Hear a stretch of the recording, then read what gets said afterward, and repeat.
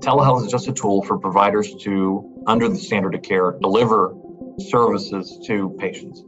It's nothing more complicated than that.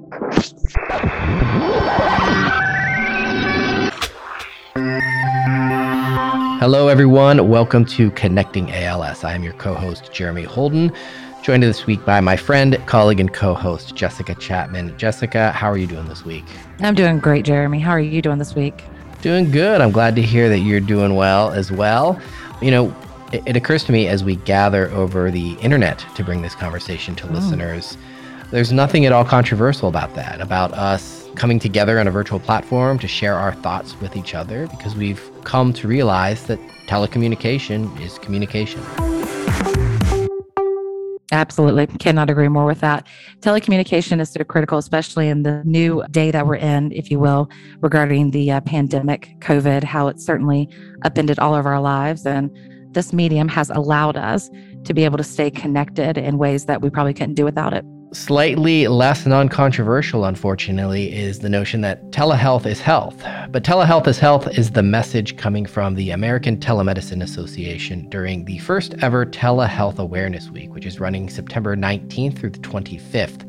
The ALS Association is an endorsing partner of Telehealth Awareness Week because telehealth is important to the ALS community. We have had the opportunity in the past 18 months on this show to hear from clinicians who are interacting with their patients virtually. We've heard how increased access to telehealth has made it easier for people with ALS to gain access to multidisciplinary care centers. And we've heard about some of the advocacy being done to make expanded access to telehealth permanent. And this week, we are furthering that conversation. We are indeed. We had a great opportunity to speak with Kyle Zebley. He's the Vice President of Public Policy with the American Telemedicine Association. And Jeremy, as you noted, a lot of people are in this space, a lot of advocates, and a lot of work is going on behind the scenes. So Kyle was able to join us and expand upon not only what the association is doing itself, but how they're working along with other organizations to advance access to telehealth and telemedicine. Yeah, the fight continues. As we've discussed on this show, the expanded access is temporary, a response to the public health crisis that we all know as COVID-19. That expanded access is expected to sunset when the health crisis is over. So the fight now is to make that permanent, to make sure we're already seeing governors declaring the public health crisis over and starting to take away some of that access. So the fight continues, and let's hear from Kyle Zebley about where the fight goes from here. Well, Kyle, thanks so much for being with us this week. Thanks so much. Really glad to be here. Yeah, glad to continue the conversation about telehealth awareness, telehealth access. Obviously, it's something, we've talked about a lot on the show, something that has been front of mind for everyone, either in the healthcare industry or who access it day to day. But let's just start with why now? Why is this the year that we're having the first ever Telehealth Awareness Week?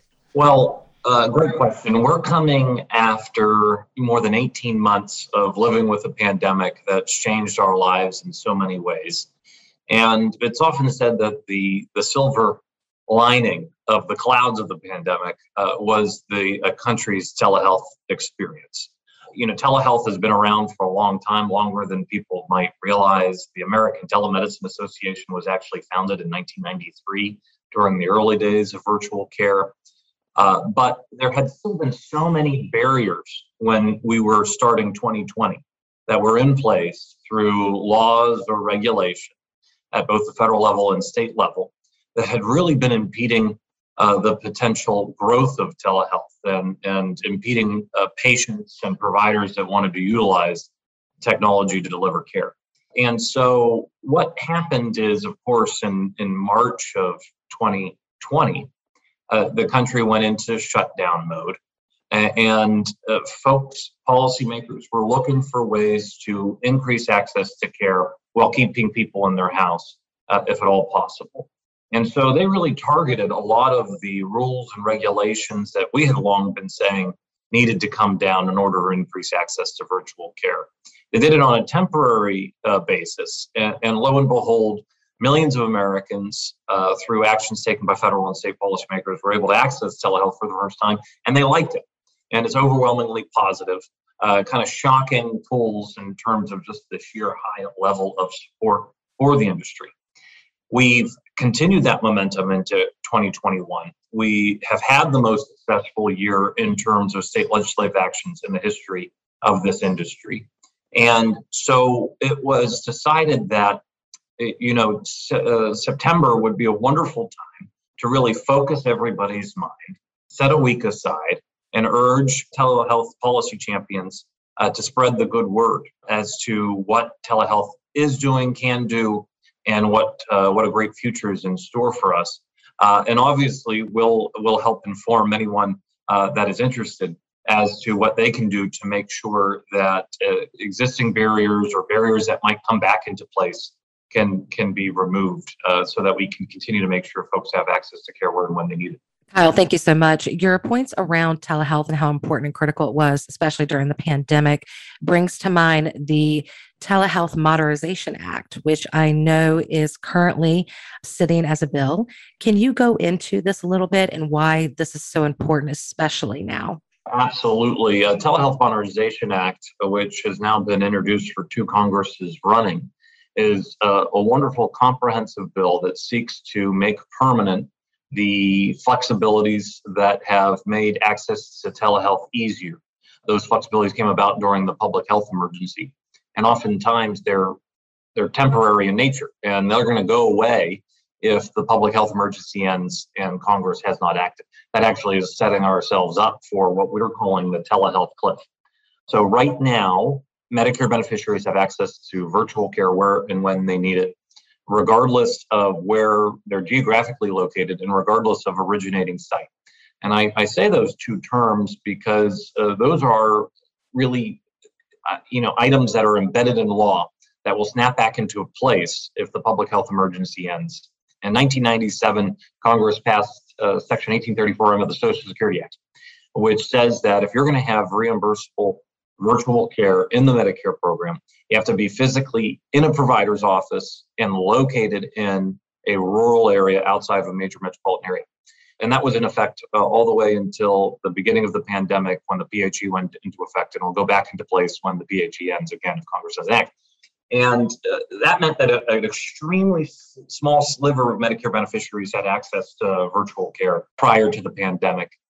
And obviously, it's one of those very rare areas. We don't really know of any other area of the Social Security Act in terms of Medicare, Medicaid, or Social Security benefits where you're discriminated against really just on where you're located.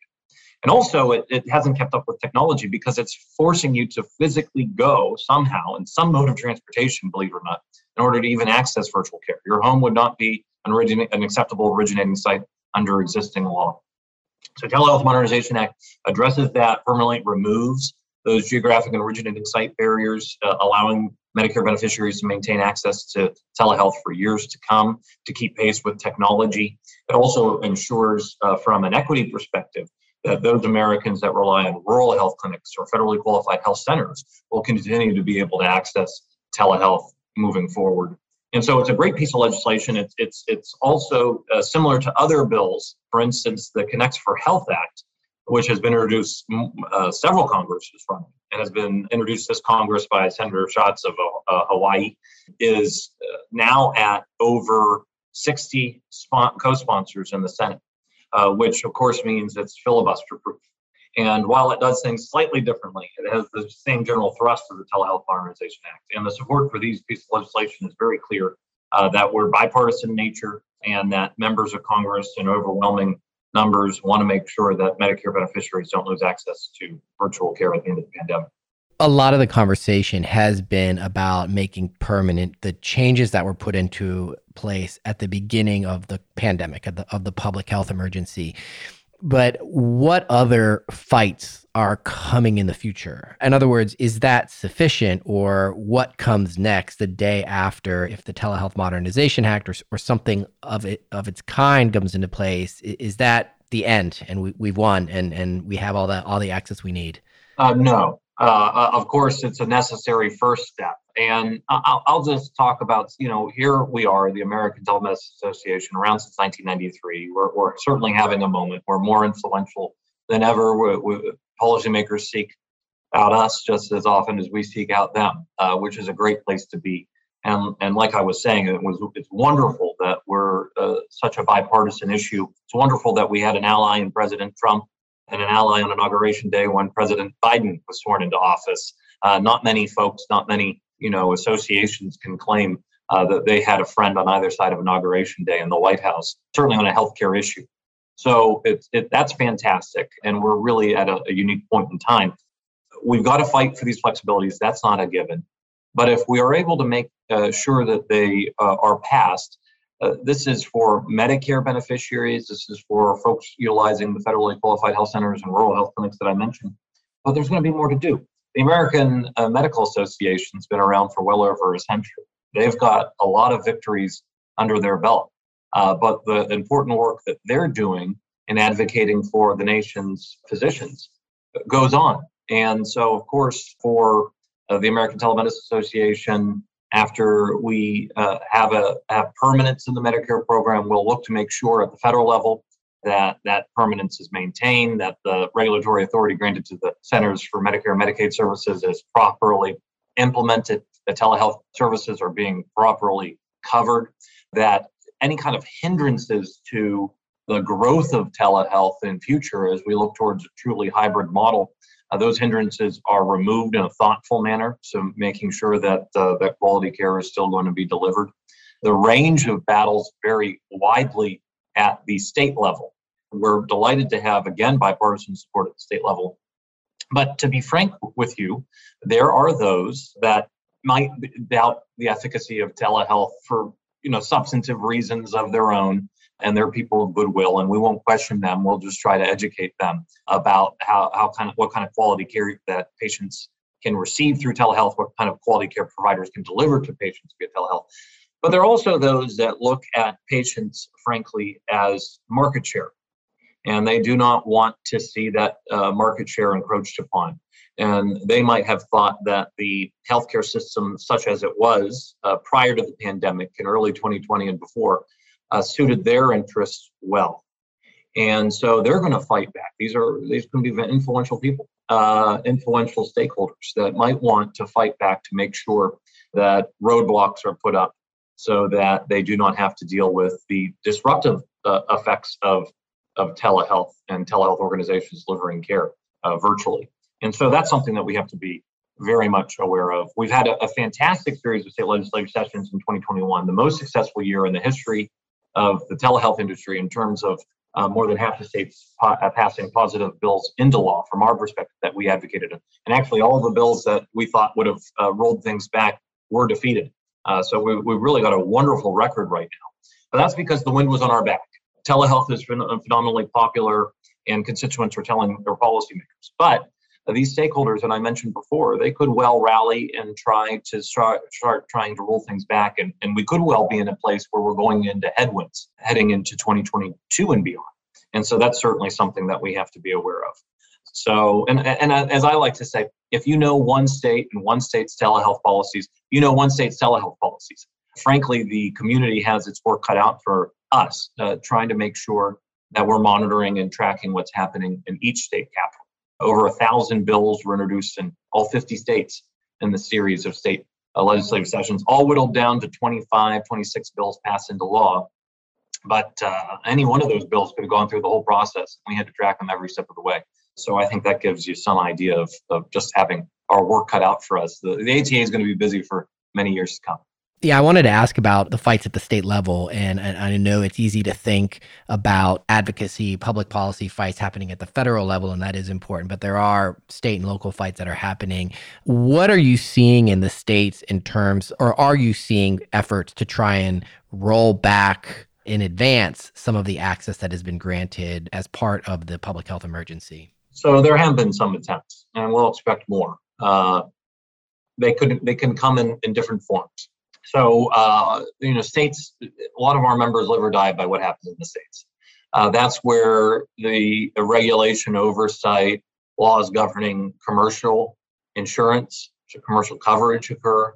Those are where state Medicaid decisions are made, dictating what that state Medicaid program will or will not cover, certainly in the realm of telehealth. That's where the practice of medicine laws are set. including what the standard of care is, and, for instance, what modalities of telehealth will be allowed and will not be allowed. And by modalities, of course, we're talking about synchronous audiovisual telehealth, like we're doing now on a Zoom call, in which folks can see each other, the provider can talk to the patient. Also talking about asynchronous telehealth, which is an online platform in which a physician or a medical professional will review it later on, not in real time, as patients input their information. Remote monitoring and connected devices and all that information that can be transmitted back to a provider that is taking care of a patient for a sustained period of time. Of course, audio only telehealth. We're modality neutral as an organization. We think that all of these modalities should be offered as a tool for providers to deliver care to their patient as they see fit under the appropriate standard of care. But of course, some states seek to slice and dice what modalities can be used and what services can be provided. And so we try to fight for neutrality. We try to make sure that telehealth is considered part of the U.S. healthcare system, not something separate and apart.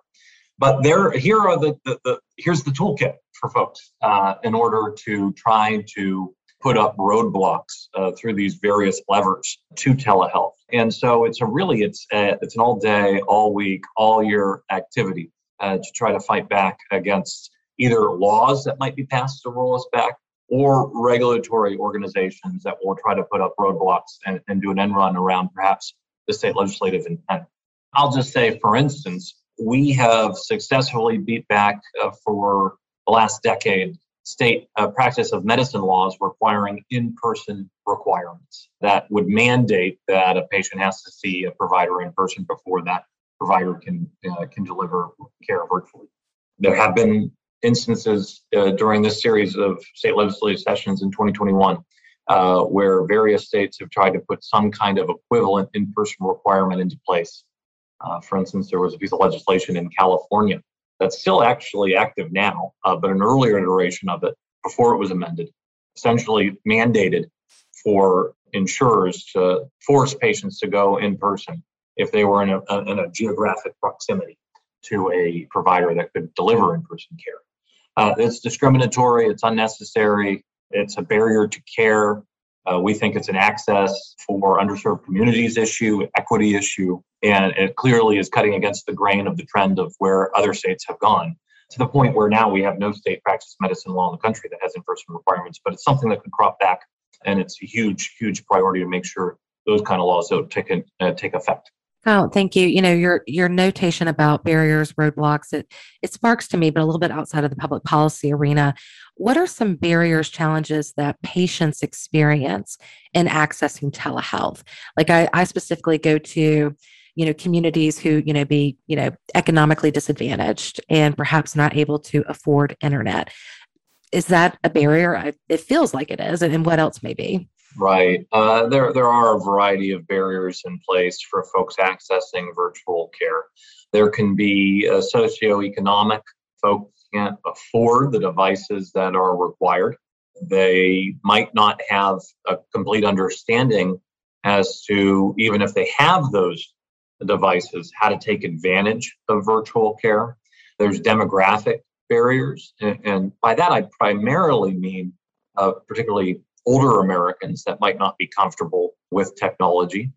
There are geographic barriers that might overlay any of these other issues I just mentioned on demographics and socioeconomic, in which folks just don't have access to broadband, for instance, that would even allow them to be able to access the full range of telehealth services and modalities of care if they wanted to and could afford it. So one of the things that we're doing, of course, is we're very supportive of making sure that Americans have access to broadband care. And that's one of the requirements in order to make sure every American has access to virtual care. But even if we solve that challenge, we'll not have solved everything. And there will still be impediments in place. So we've got to make sure that all insurance forms, public and private, do cover telehealth services. We need to make sure, again, like I was mentioning, like the Telehealth Modernization Act, the Connect for Health Act, we need to make sure that these federally qualified health centers and rural health clinics are covering telehealth services. We need to make sure that there is education that occurs whenever necessary to let folks know how to take advantage of this. We need to make sure that audio-only care which is certainly includes a phone call, not limited to a phone call, when clinically appropriate, is available to all populations. Because again, taking those three categories, for socioeconomic purposes, that they might only have access to a phone and they wouldn't have access to telehealth otherwise. For demographic purposes, older Americans might only be comfortable talking on a phone in order to receive clinically appropriate care. And then again, for those geographic reasons, a phone call might be, or some other audio-only device might be the only way for those Americans living in isolated rural areas to have access to virtual care. So it's something that we keep in mind every day. The idea of increasing access to care, addressing the issues of Americans that are underserved, ensuring that no American is left behind. We know that underpins all of our advocacy. And we also know that while telehealth hasn't caused the inequities of the healthcare system, there's no way to solve the inequities of the U.S. healthcare system that's been particularly exposed by COVID-19. If you don't take advantage of the efficiencies of virtual care that will allow us to do more with an increasingly limited U.S. healthcare workforce. How are we going to add patients that don't have access to care while not breaking the system? And there's just no other way to do it other than through virtual care. We've heard stories from folks in the community that kind of cover the spectrum of people who love going to clinic and seeing their providers. And it's a day that they look forward to see their care team, to folks who it's a burden to get there. It's a far trip. Getting a power chair into the van to get to clinic is something that is a challenge. I'm curious what you've seen. I know the association's been around for 30 years, roughly, almost. How has the market shifted in terms of providers becoming more comfortable giving care in a virtual environment and patients being open to that, potentially more so than they were in 1993? Right. So obviously it's a difference between night and day. And it came really very rapidly after years of slow but consistent growth in the industry and growth with the degree of comfort that providers and patients had with utilizing virtual care. We had, like I said, in the years leading up to 2020, that consistent degree of growth. But I would say that when policymakers spoke of telehealth, when patients and provider advocacy groups spoke of telehealth, they were talking about something that was barely happening now and was had really great hope and promise for the future. But it was something really more on the horizon than in the here and now. That all changed really in the course of a few weeks. And we came into a different world when the pandemic really hit the shores here of the United States. And so by March or April, you had under 1% of reimbursable Medicare encounters in the United States go to over 50%. And that's just for one payer. Obviously, commercial payers and state-based Medicaid plans also showed this huge spike. And so, like it or not, folks had to finally have an encounter virtually. Providers, like it or not, like my father-in-law, who actually is a neurosurgeon, he all of a sudden had to be thrust into this new world of delivering virtual care. And overwhelmingly, people that tried it at that time really liked it. They liked the convenience. They knew that they were receiving quality care. They knew they were having access they wouldn't have but for these advances in technology. And so they want to keep it as an option. Providers want to keep it as an option for their patients and vice versa. So it's been a game changer. One thing that's really important, and you'd mentioned folks that look forward to in-person care and folks that don't have the ability to do it, and it was a real hurdle for them to access care. What we're asking for from policymakers is to remove the barriers when appropriate for folks to have access to care as an option. Sometimes it's nice to do, sometimes it's a must-have, with the complete understanding that at the end of the day, telehealth is just a tool for providers to, under the standard of care, deliver services to patients. It's nothing more complicated than that. That's why we're so much of the belief that telehealth is health. It's not something separate and apart. It shouldn't be looked at as something alien and in the corner. And at the end of the day, people need in-person care. And no telehealth advocate in the country will say that is not the case. But we are firmly of the belief that maybe upwards of 1 out of 3 medical encounters can be done virtually. And we know this because of the research and because of what we're hearing from providers and medical boards. And so, there is always going to be a need for the laying of hands on patients, and no one doubts that. But obviously, there still is a good ways to go in terms of just offering that convenience of quality care in folks' homes or where they are. And that's all we're asking for. And I think that Americans, patients, providers know that's really reasonable. Yeah, Kyle, I can't agree more. I think that anybody would want to be a part of this and see value in this fight. So before we let you go, what can people do to support and advance this critical piece of legislation and importance?